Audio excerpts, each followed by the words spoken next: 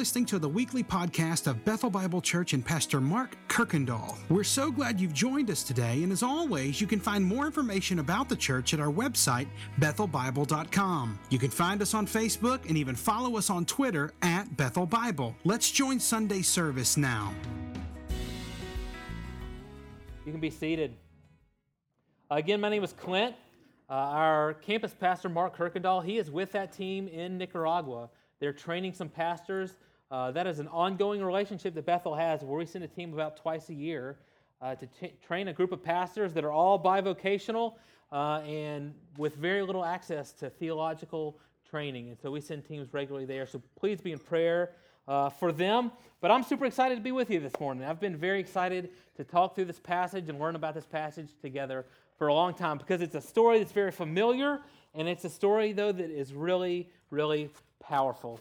And as I began reading earlier this week, I was reminded of something me and my wife did just a couple years ago. It was our 10th wedding anniversary, and to us, that was a big deal. Some of y'all have done 10, and then 10, and then 10, and then 10, and then 10, but man, we thought that was a great thing, and we were excited, and so we said, hey, let's plan a big trip. Let's take a vacation. And so we did some research, and we decided to go to Costa Rica. And y'all, let me tell you, that was a good decision. That was a good decision on our part. One of the most memorable things that happened, though, was on the very first day. It was our travel day. And we flew out of Houston, so we drove down to Houston, waited in the airport for a while, as you do, got on a plane, flew for a while, got off the plane, and the town we were going to was actually a couple-hour drive from the airport. And so we had this taxi. It drove us another few hours from the airport to this town. And it'd been a long day. We'd woken up early, and we were hungry. We were getting hangry. We were on the verge of hangry. And so I asked the driver, I was like, hey, man, we'd love to stop and get something to eat. Now, here's the deal, guys. I love trying new food. And so I told this driver, I said, hey, don't take us to just a tourist trap. We want to go where the locals eat. We want to go to where you eat, okay? He says, no problem, I got you. So we drive for a while. And, y'all, I don't really know what I was expecting exactly. I was thinking, hey, we're close to the ocean. Maybe there's some seafood. There's lots of tropical fruits, maybe some plantains, some papayas. We're driving past these pineapple fields, all this stuff. I'm like, hey, maybe some of that. So we drive for about an hour, and we hit this little town, and the driver starts to pull over. He says, hey, we're going to this spot. I go here all the time. You'll love it. And I'm excited because, y'all, there's not a tourist in this town, I promise. Nobody stops in this town. And there's just this one little street with some shops, a couple parking spots. Man, he pulls in that parking spot. He hops out. We hop out, and I look up, and what's right in front of me is a fried chicken shack. Same you get a dozen places here in town. And this driver's excited. He runs in. He's ready for fried chicken. He loves fried chicken. And y'all, it was really good fried chicken. I love fried chicken too, okay? Who doesn't? Went in there and had fried chicken. But I could not believe, y'all, that I had driven for a few hours, then flown for a few hours, then waited for a few hours, then driven for a few more hours to get something I could get just down the road. I was kind of disappointed. Turns out, y'all, fried chicken is universal. You can find it anywhere. Well, in the story today, y'all, Jesus is going to take a journey to a very different place than where he is from. But you know what? He's going to find something universal. He's going to find something even more universal than fried chicken. What he's going to find is a universal, pervasive need for grace. Last week we looked at Nicodemus, who was the quintessential Pharisee, the guy with the highest reputation, the most religious man, who kept all the rules, did all the things, had everyone's respect. He was the most spiritual man anyone knew, and he answered the question for us, can I be so good that I don't need God's grace? Of course, we found out that answer is no. Here's this man who was doing all the right things, and he is going to find Jesus in the middle of the night because he knows there has to be something more. Well, this week, Jesus is going to travel to a very different place, a place called Samaria. And he's going to meet the Samaritan woman who is the exact opposite of Nicodemus in every conceivable way. And this story is going to ask the question, can I be so bad I can't get grace? How many times can I try and fail before God just gives up on me? Is there anywhere I can go that God's grace can't reach me? Turn your Bibles to John chapter 4, and let's read.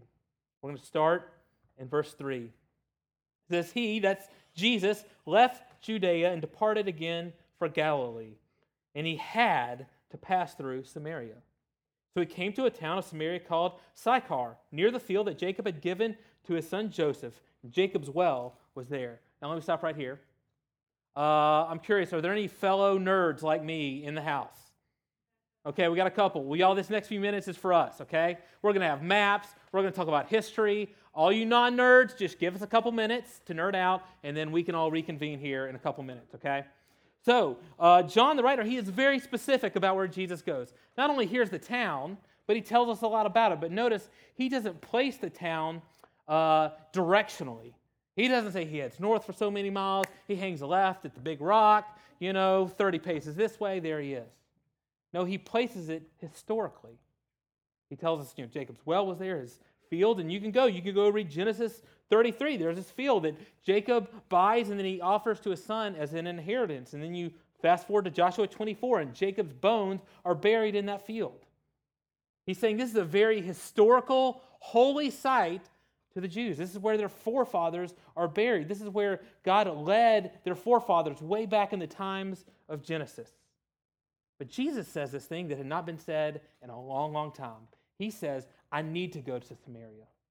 Y'all, no good Jew living in Jesus' time needed to go to Samaria. That's like saying, I need to dive into a sewage tank. No, you really don't. That's not going to go well for you. In fact, they did everything they could. They said, I need to avoid Samaria and go way out of my way to do so. Let me show you a map real quick. So we have a map where Jesus is going. He's starting down here at the bottom on the south, and he's headed north to the Sea of Galilee. It's that little, dome-shaped body of water at the very top. And you can see there's a direct route to Galilee, and it goes right through Samaria, right through this town of Sychar. But that's not where most Jews went. Most Jews took the route to your right. And so what they would do is they would head east, cross the Jordan River, then head north, cross back over the Jordan. What are they doing? They're going way out of their way to avoid Samaria. Why would they do that? If that's the place where Jacob is buried and means so much to him, why would they do that? Well, a little history. So way back when, in the first 5 books of the Old Testament, Israel was one nation. They were one people. They were God's people. But they said, hey, we want some kings. All the other nations have kings. God says, that's not going to go well for you. And they said, no, we really want them. God says, have fun with that. And so they make it through 3 kings before civil war breaks out. Solomon's the 3rd king, and then his sons, y'all, they're evil, they're a bunch of wackadoos, they're crazy, and they split the kingdom into civil war into a northern and southern kingdom. That northern kingdom is Samaria. And y'all, for years, generations, they never have a good king. They never have a godly king. Just a bunch of wackadoos, one after the other. That's all they get. And so finally God judges them. But even before that, they started separating from what God had revealed. And so, God had set up his temple in Jerusalem and told people to worship there. But they said, hey, those are our enemies now. We don't really want to go to Jerusalem anymore, so we're going to set up our own temple. And so they did, on a place called Mount Gerizim that overlooks this town and this well where Jesus is. It would have been right there. And they said, you know what? There's some of these books of Scripture that we don't really like. And so they only read and only followed the Pentateuch, the first 5 books of the Old Testament. They didn't read the history books, the poetry, the prophets, because those talk a lot about Jerusalem and how to worship God and to repent if you're not. And that didn't really sound very good to them. So they just did away with the other books. And so finally, God judges them. He sends the nation of Assyria to come capture them, send them into exile. And so what Assyria did is when they conquered a people, they wanted to completely erase the world with their culture. And so they did it a couple ways. First, they would take a bunch of you and they would ship you off back to Assyria. And you would be expected to assimilate into that and forsake all your worship and all the ways you understood God and all the ways you did life. But the other thing they did was they would get a bunch of other foreign people they had conquered and would plant them into your old house. And that's what they did. And so y'all, for the next hundreds of years, that area essentially became a blender that just stayed on and blended all these different types of gods, all these different types of worship, all these different values, all these different ways of doing life. And so by Jesus' time, y'all, this place is essentially a spiritual no man's land. You know how far apart they were? This is amazing to me. So eventually the southern kingdom, they would be judged, they would go into captivity too, but this was a miracle. God sent a remnant back to rebuild his temple, just as he had promised he would do. So a few Jews come back to rebuild the temple. You know who opposes them? The Samaritans. The Samaritans oppose the rebuilding of God's temple. That's how far apart they are. So this place, to a Jew, is ethnically polluted. It is religiously idolatrous. It is morally corrupt. No good Jew says, I have to go through Samaria. All right, nerd out over. Everyone else, join in. Let's pick it up into verse 6. So Jesus, wearied as he was from his journey, was sitting beside the well. It was about the 6th hour. A woman from Samaria came to draw water. See, this is exactly what the Jews were worried about. You go tramping through this place, and next thing you know, you find yourself in a really awkward encounter by yourself with a very morally unclean person. We find out this woman, she's coming to draw water at noon. It says the 6th hour. They started counting the hours at sunrise. So the first hour is about 6 a.m., 6th hour is about noon. Y'all, they live in the desert.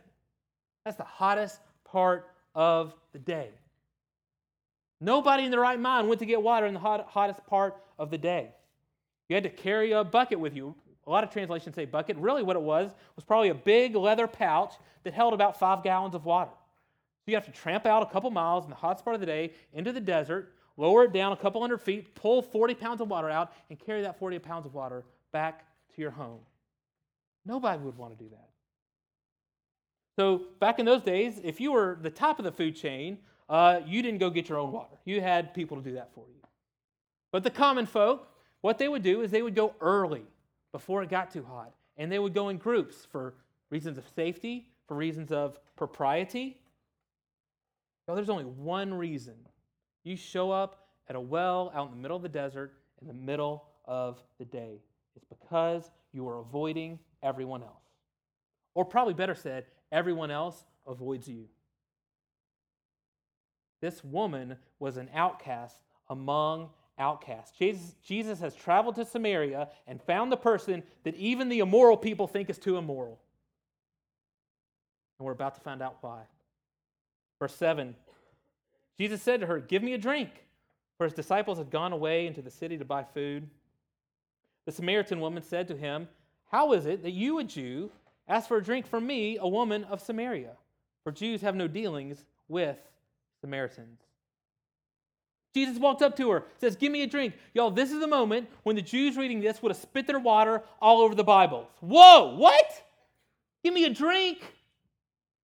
Okay, picture this. So the woman can go to her cabinet, pull out a glass for Jesus, fill it up and hand it to her. There's one bucket there between the two of them. He's essentially saying, hey, give me a drink out of your bucket with your water. Y'all, I don't like my own kids to drink after each other, okay? Jews had a saying, to drink after Samaritan was to drink after swine. For them, it was the equivalent of take a cup of water, let a pig take a drink, and then you take a big old swig. Which, on the one hand, is gross. Pigs are disgusting. On the second hand, would have made you religiously unclean because they didn't eat pigs. Pigs were unclean. That's what it would have meant to share a drink with this Samaritan woman.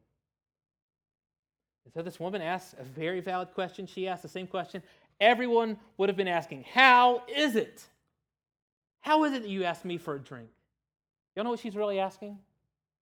She's really asking, how is it that you think you and I can have a relationship? Because I don't know what rock you've been living under, but you're clean and I'm unclean, and any interaction we have together is going to tarnish you. How is it that you think that we can have a relationship? Pick it up in verse 10. Let's see what Jesus says. Jesus answered her, "If you knew the gift of God and who it is that is saying to you, 'Give me a drink,' you would have asked him, and he would have given you living water." The woman said to him, "Sir, you have nothing to draw water with, and the well is deep. Where do you get that living water? Are you greater than our father Jacob? He gave us the well and drank from it himself, as did his sons and his livestock." Now, y'all, when Jesus would have said, let me tell you, I got some living water, he has her attention. Remember, they're in the desert. When you're in the desert, water is a matter of life and death. Your whole life, your whole day, every day revolves around you getting water. Because every day you're going to wake up really, really thirsty. And every day water was very, very scarce. In fact, the only place they could go to get it was a well like this, a couple miles out, some stagnant water way deep down that you had to work very, very hard to get. That's the only water you could count on, she thought. But when he says living water, that referred to in those days a river. Or in this area, they didn't have any rivers above surface, a spring, like a river underground that was a steady, reliable, always flowing supply of fresh water. And they called it living water because when you see these, and one of these springs would come up to the surface, life springs up all around it. And so you would see in the middle of a desert, a little area with some trees and some flowers and some grass, the only signs of life for miles to come. That's why they called it living water. And so when he says, hey, I've got a source of living water, it's like saying, guys, I got a tree that grows money. You're not going to have to work so hard for all the stuff you need anymore. It's going to be freely available in abundance. And obviously she's skeptical. Verse 11, she's trying to think very practically about all this. She says she knows that the only springs we have are way deep underground. In fact, Jacob's well, it had been there since the time of Jacob. Y'all, it is still there to this day. You can go still see it because deep beneath the well, it's fed by a spring. It's fed by living water that keeps that steady water supply. And she's saying, hey, Jacob, he's like the best man that ever lived, and he worked really hard, and the best he could do was get us this stagnant well water a couple hundred feet down. How on earth are you going to go so deep into the living water? I don't see an excavator. In fact, you don't have anything with you. But no offense, but I am pretty skeptical. Have you been there? In a desert, not only dying of thirst, but losing hope of ever finding any living water. Thinking what I need, maybe even the God's grace that I need is way too deep down there for any of you to be able to help me.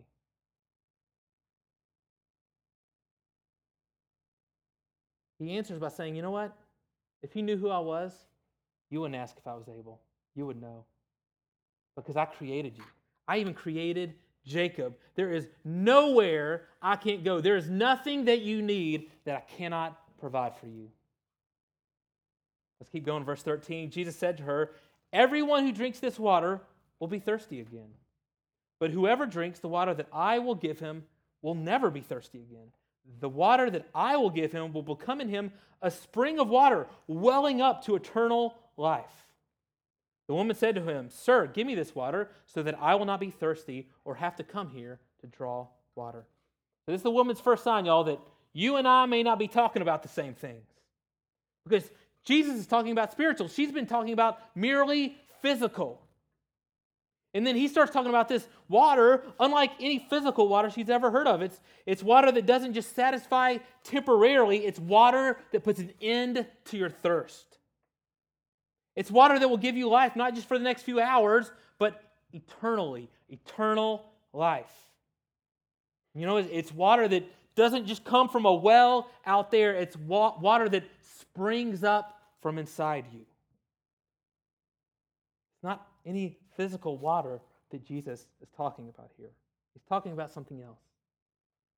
And the woman, she's interested, but she's not quite tracking yet. Verse 15, she says, you mean, wait a minute, she's thinking you have another spring of living water, so I won't have to come here anymore. That's all she wants. I would love to not have to come here anymore. Why? Because every day of her life, she cannot avoid her thirst. She has to deal with her thirst, and yet it forces her to face her shame, her isolation, her loneliness every day come the middle of the day. You know what the woman's question really is here?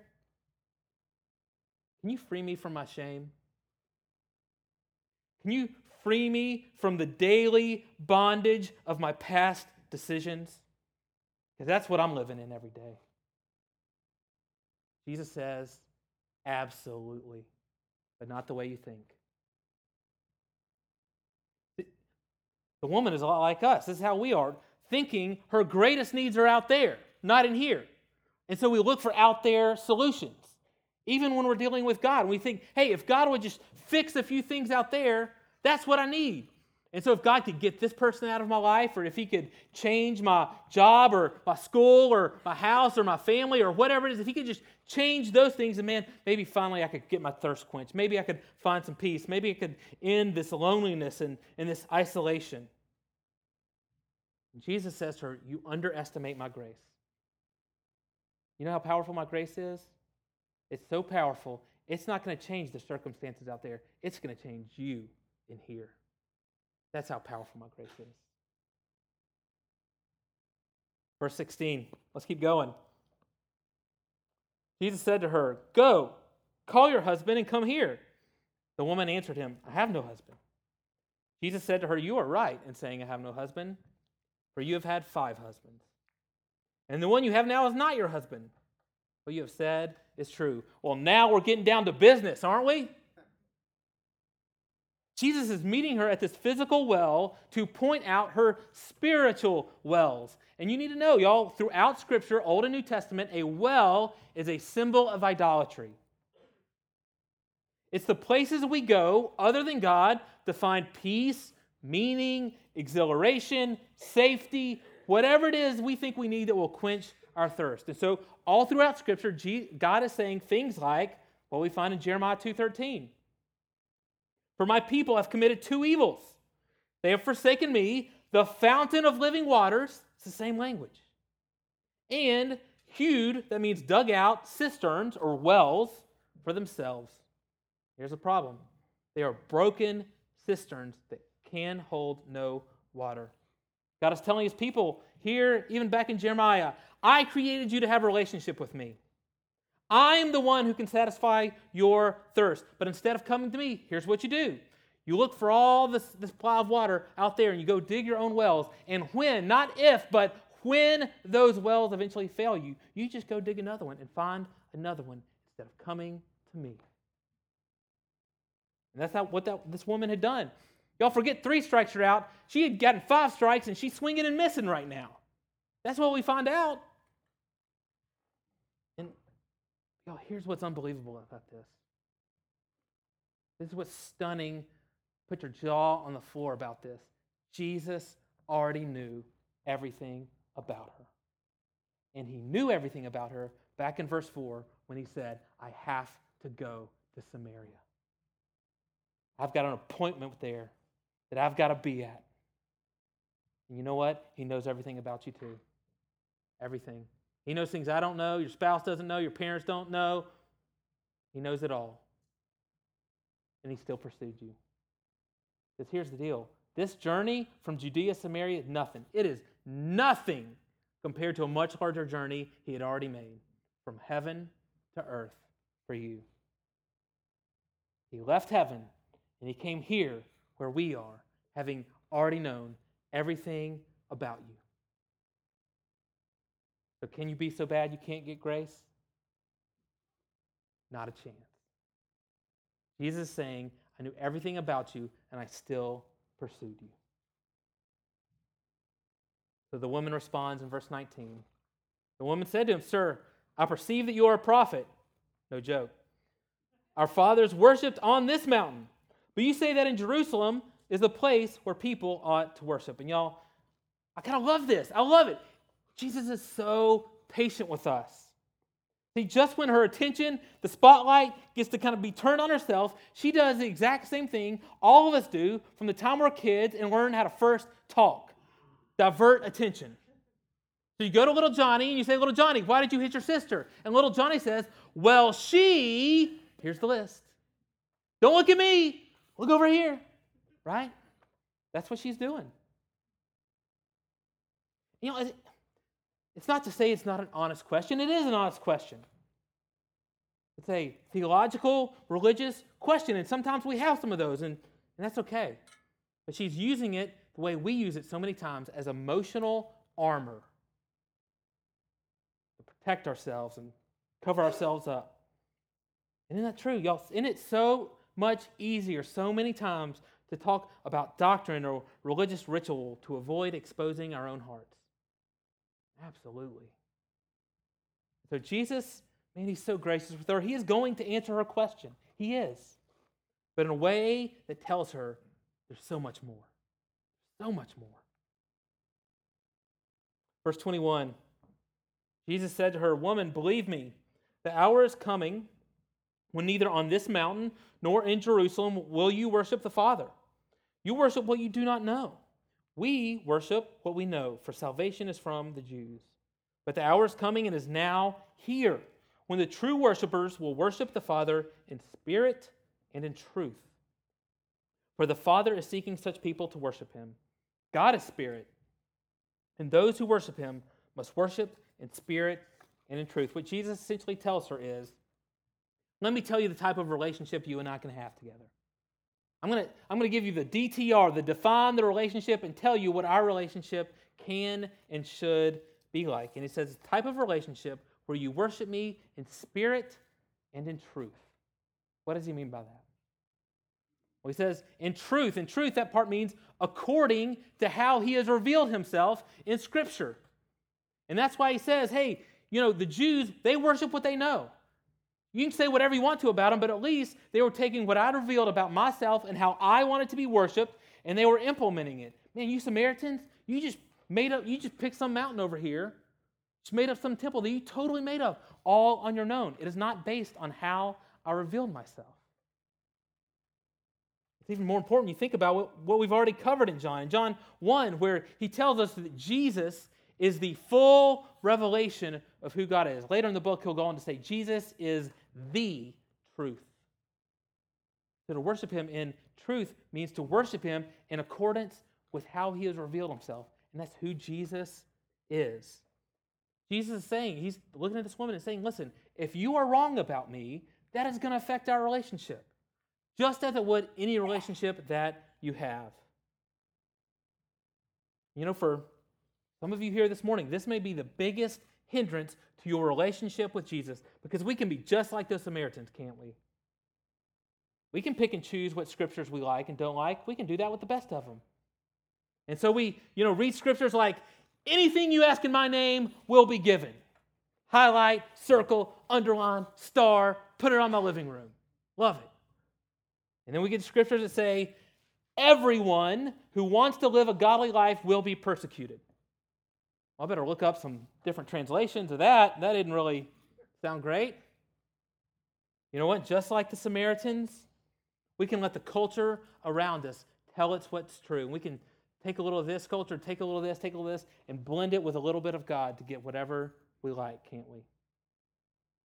And you see this around you. So often, Christians' beliefs are shaped more by news, talk radio, popular culture, even people trying to sell us things, than they are by what the scriptures say. And guys, that's how you end up, even in church, with all these wells and still thirsty.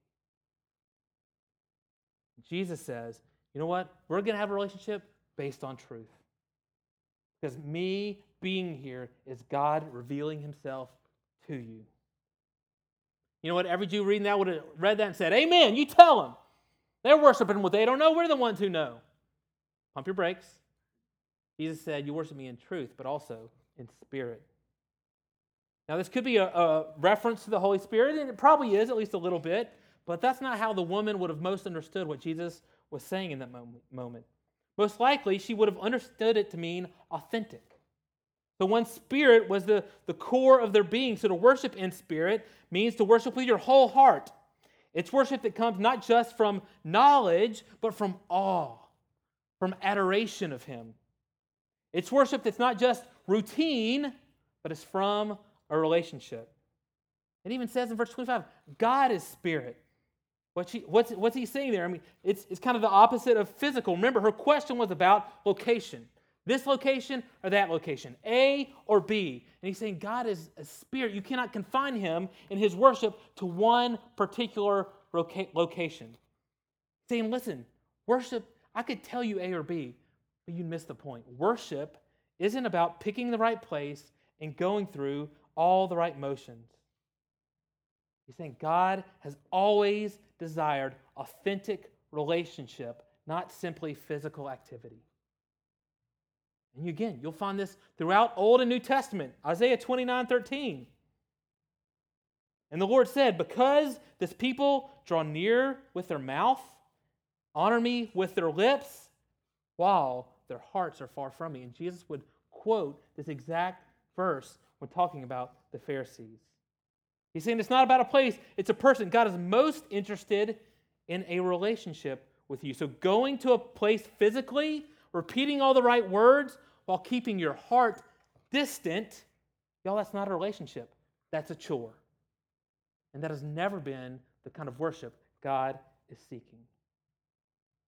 And men and women, this is why you can go to church and do all the right things and it feels completely dead. Because you're trusting in a routine, not in a relationship. You're pursuing a routine, not a relationship. And y'all, we all do this to some extent. I struggle with this, and it's understandable why we struggle with this. Because we live in a culture where everywhere else we go, just about, almost everywhere else we go, the way you are loved is you earn it. And so the more beautiful you are, the more love you can get. The smarter you are, the more love you can get. The more talented you are, the more love you can get. The better you can perform everywhere else, the more you can be loved. And it is so easy to apply that to God and say, okay, if I can go through all the routines, if I can do all the religion, if I can do all the right things, then God has to love me. Oh, remember what's happening here. Jesus is offering a relationship with him to a woman who long ago gave up any hope of being able to earn it. Not only did she give up that hope, everyone else around her had given up that hope. And he says, I will love you because of my grace, not because you picked the right mountain or the right location.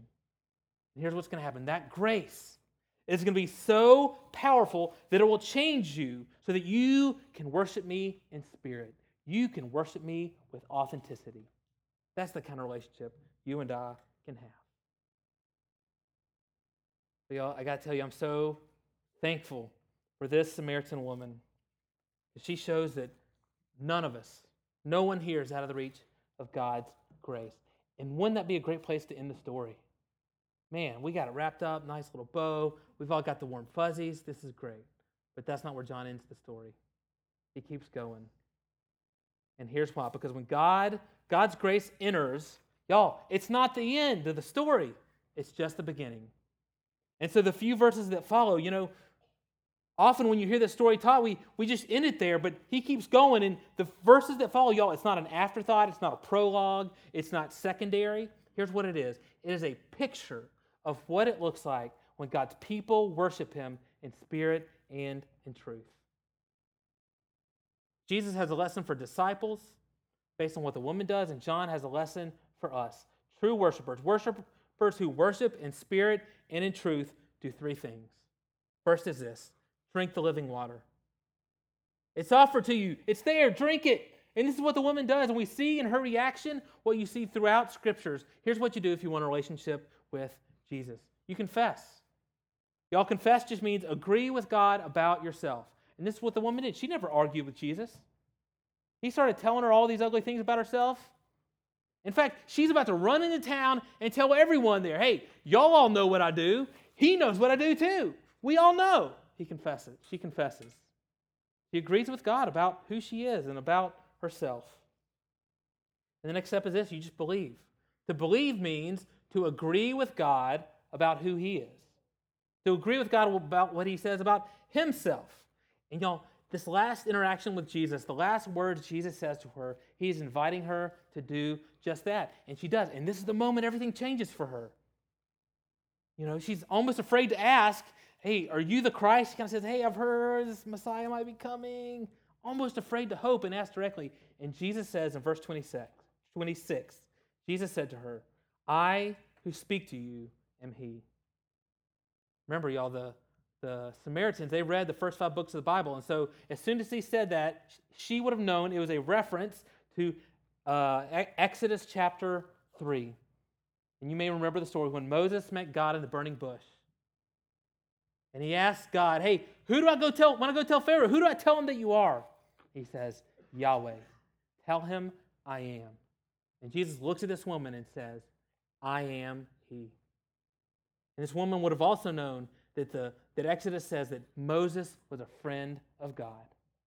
What Jesus is saying to her is an invitation. Believe in me. Believe that I am that Ancient of Days who was in the burning bush revealing himself to Moses. I'm now revealing myself to you today. And just like Moses became the friend of God, you can enter into a relationship with me as well. That's the invitation. Trust me. Believe in me. Believe in who I'm revealing myself to be to you. And you can do that this morning. That's how you drink the living water. That's how you stop chasing all the other wells. Look at the next thing she does. So we drink the living water, and then you drop the bucket. Drop it. Verse 28. So the woman left her water jar and went away into town. Are you kidding me? After all this round and round and round about water, she totally forgets the bucket. Why? You don't need it anymore.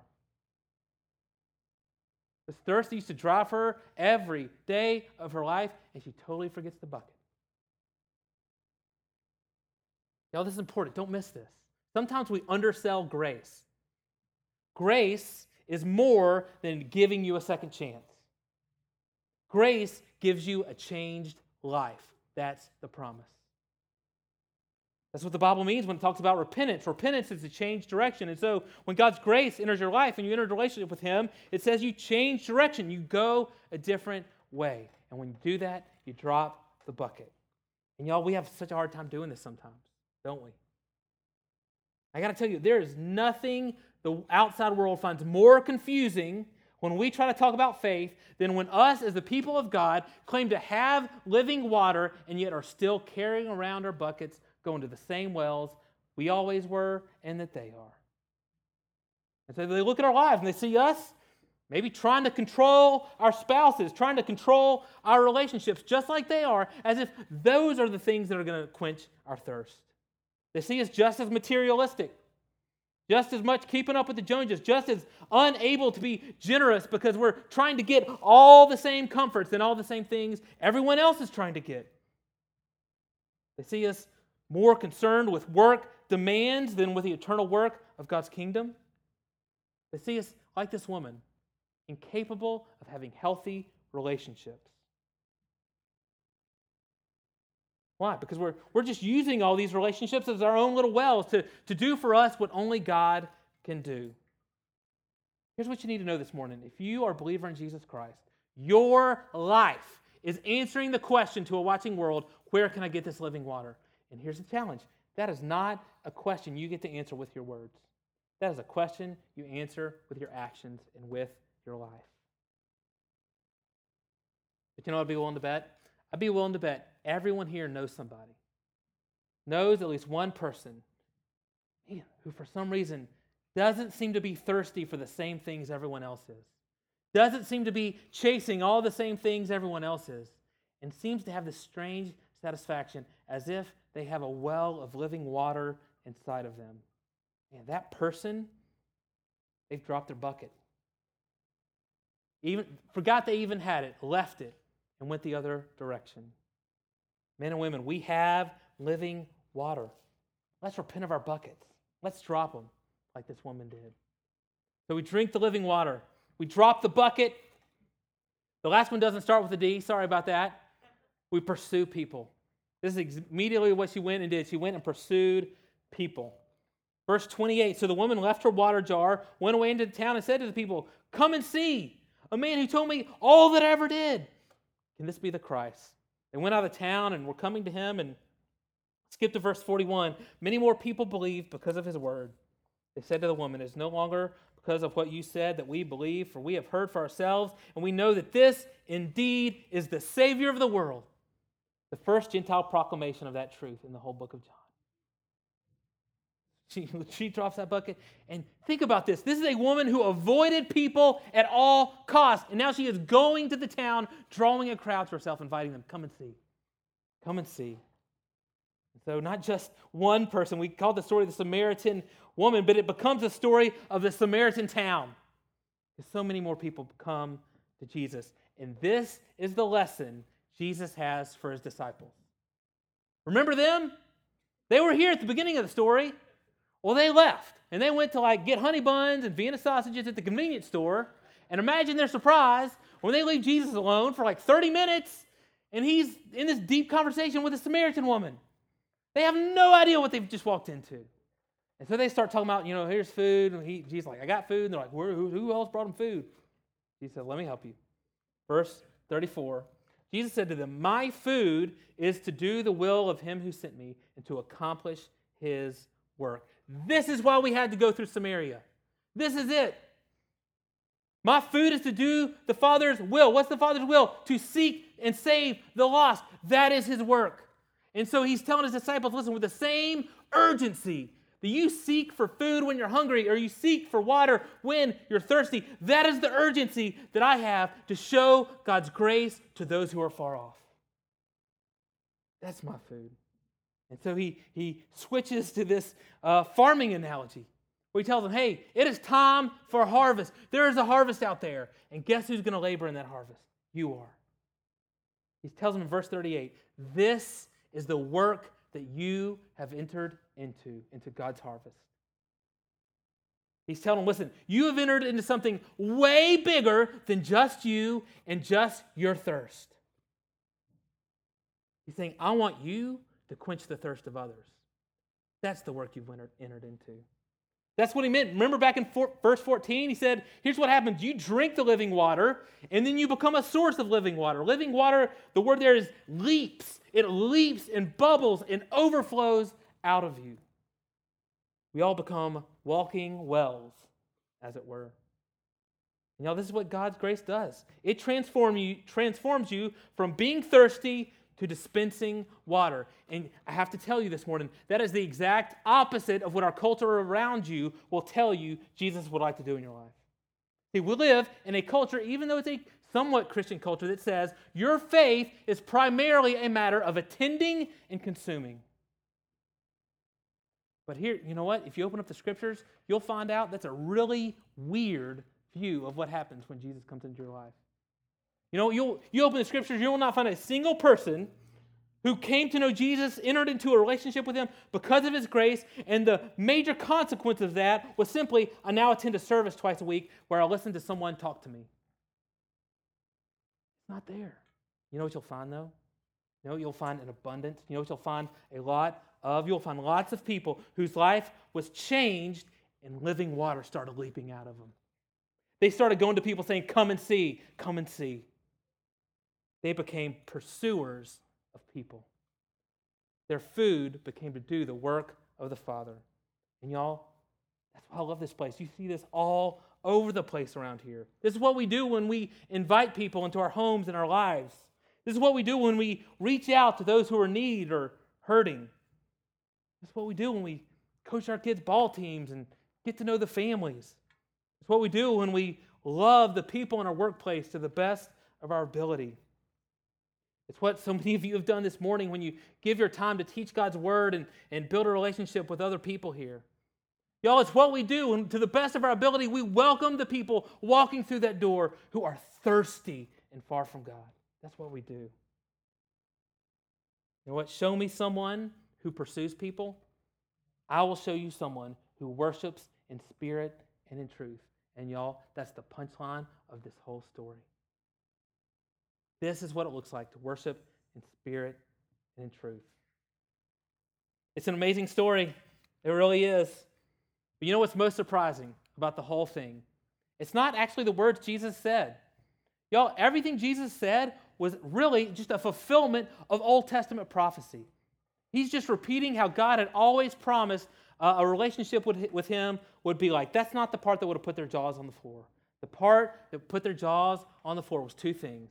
Number one, who his grace is available to. And number two, how his grace can change a person. You serve a God that said, I have to go to Samaria. I have an appointment with this 5-time loser who is totally confused with who I am. And this is going to be amazing. My grace is going to change her so much. She will no longer seek her satisfaction in men and in other relationships. No, I'm going to change her so much that her food, her satisfaction will be to do my Father's will. And that's the offer on the table for you this morning. Instead of going through life looking for another well, more fried chicken, or whatever it is, you can be transformed into a well of living water in this desert of a world that we live in full of thirsty people. And what will happen when you drink the living water? And listen, if you've never entered into a relationship with Jesus Christ, this morning we would love to talk to you about that. You can do that today. You drink the living water. You drop the bucket, repent of those buckets, and you pursue people. That living water can come leaping out of you. Thanks again for listening to the podcast today. We hope that you were blessed and encouraged. And if you have any questions or comments, we want you to let us know. Simply send your thoughts to questions@bethelbible.com. Thanks for spending time with us, and be sure to join us next week on the Bethel Bible Podcast.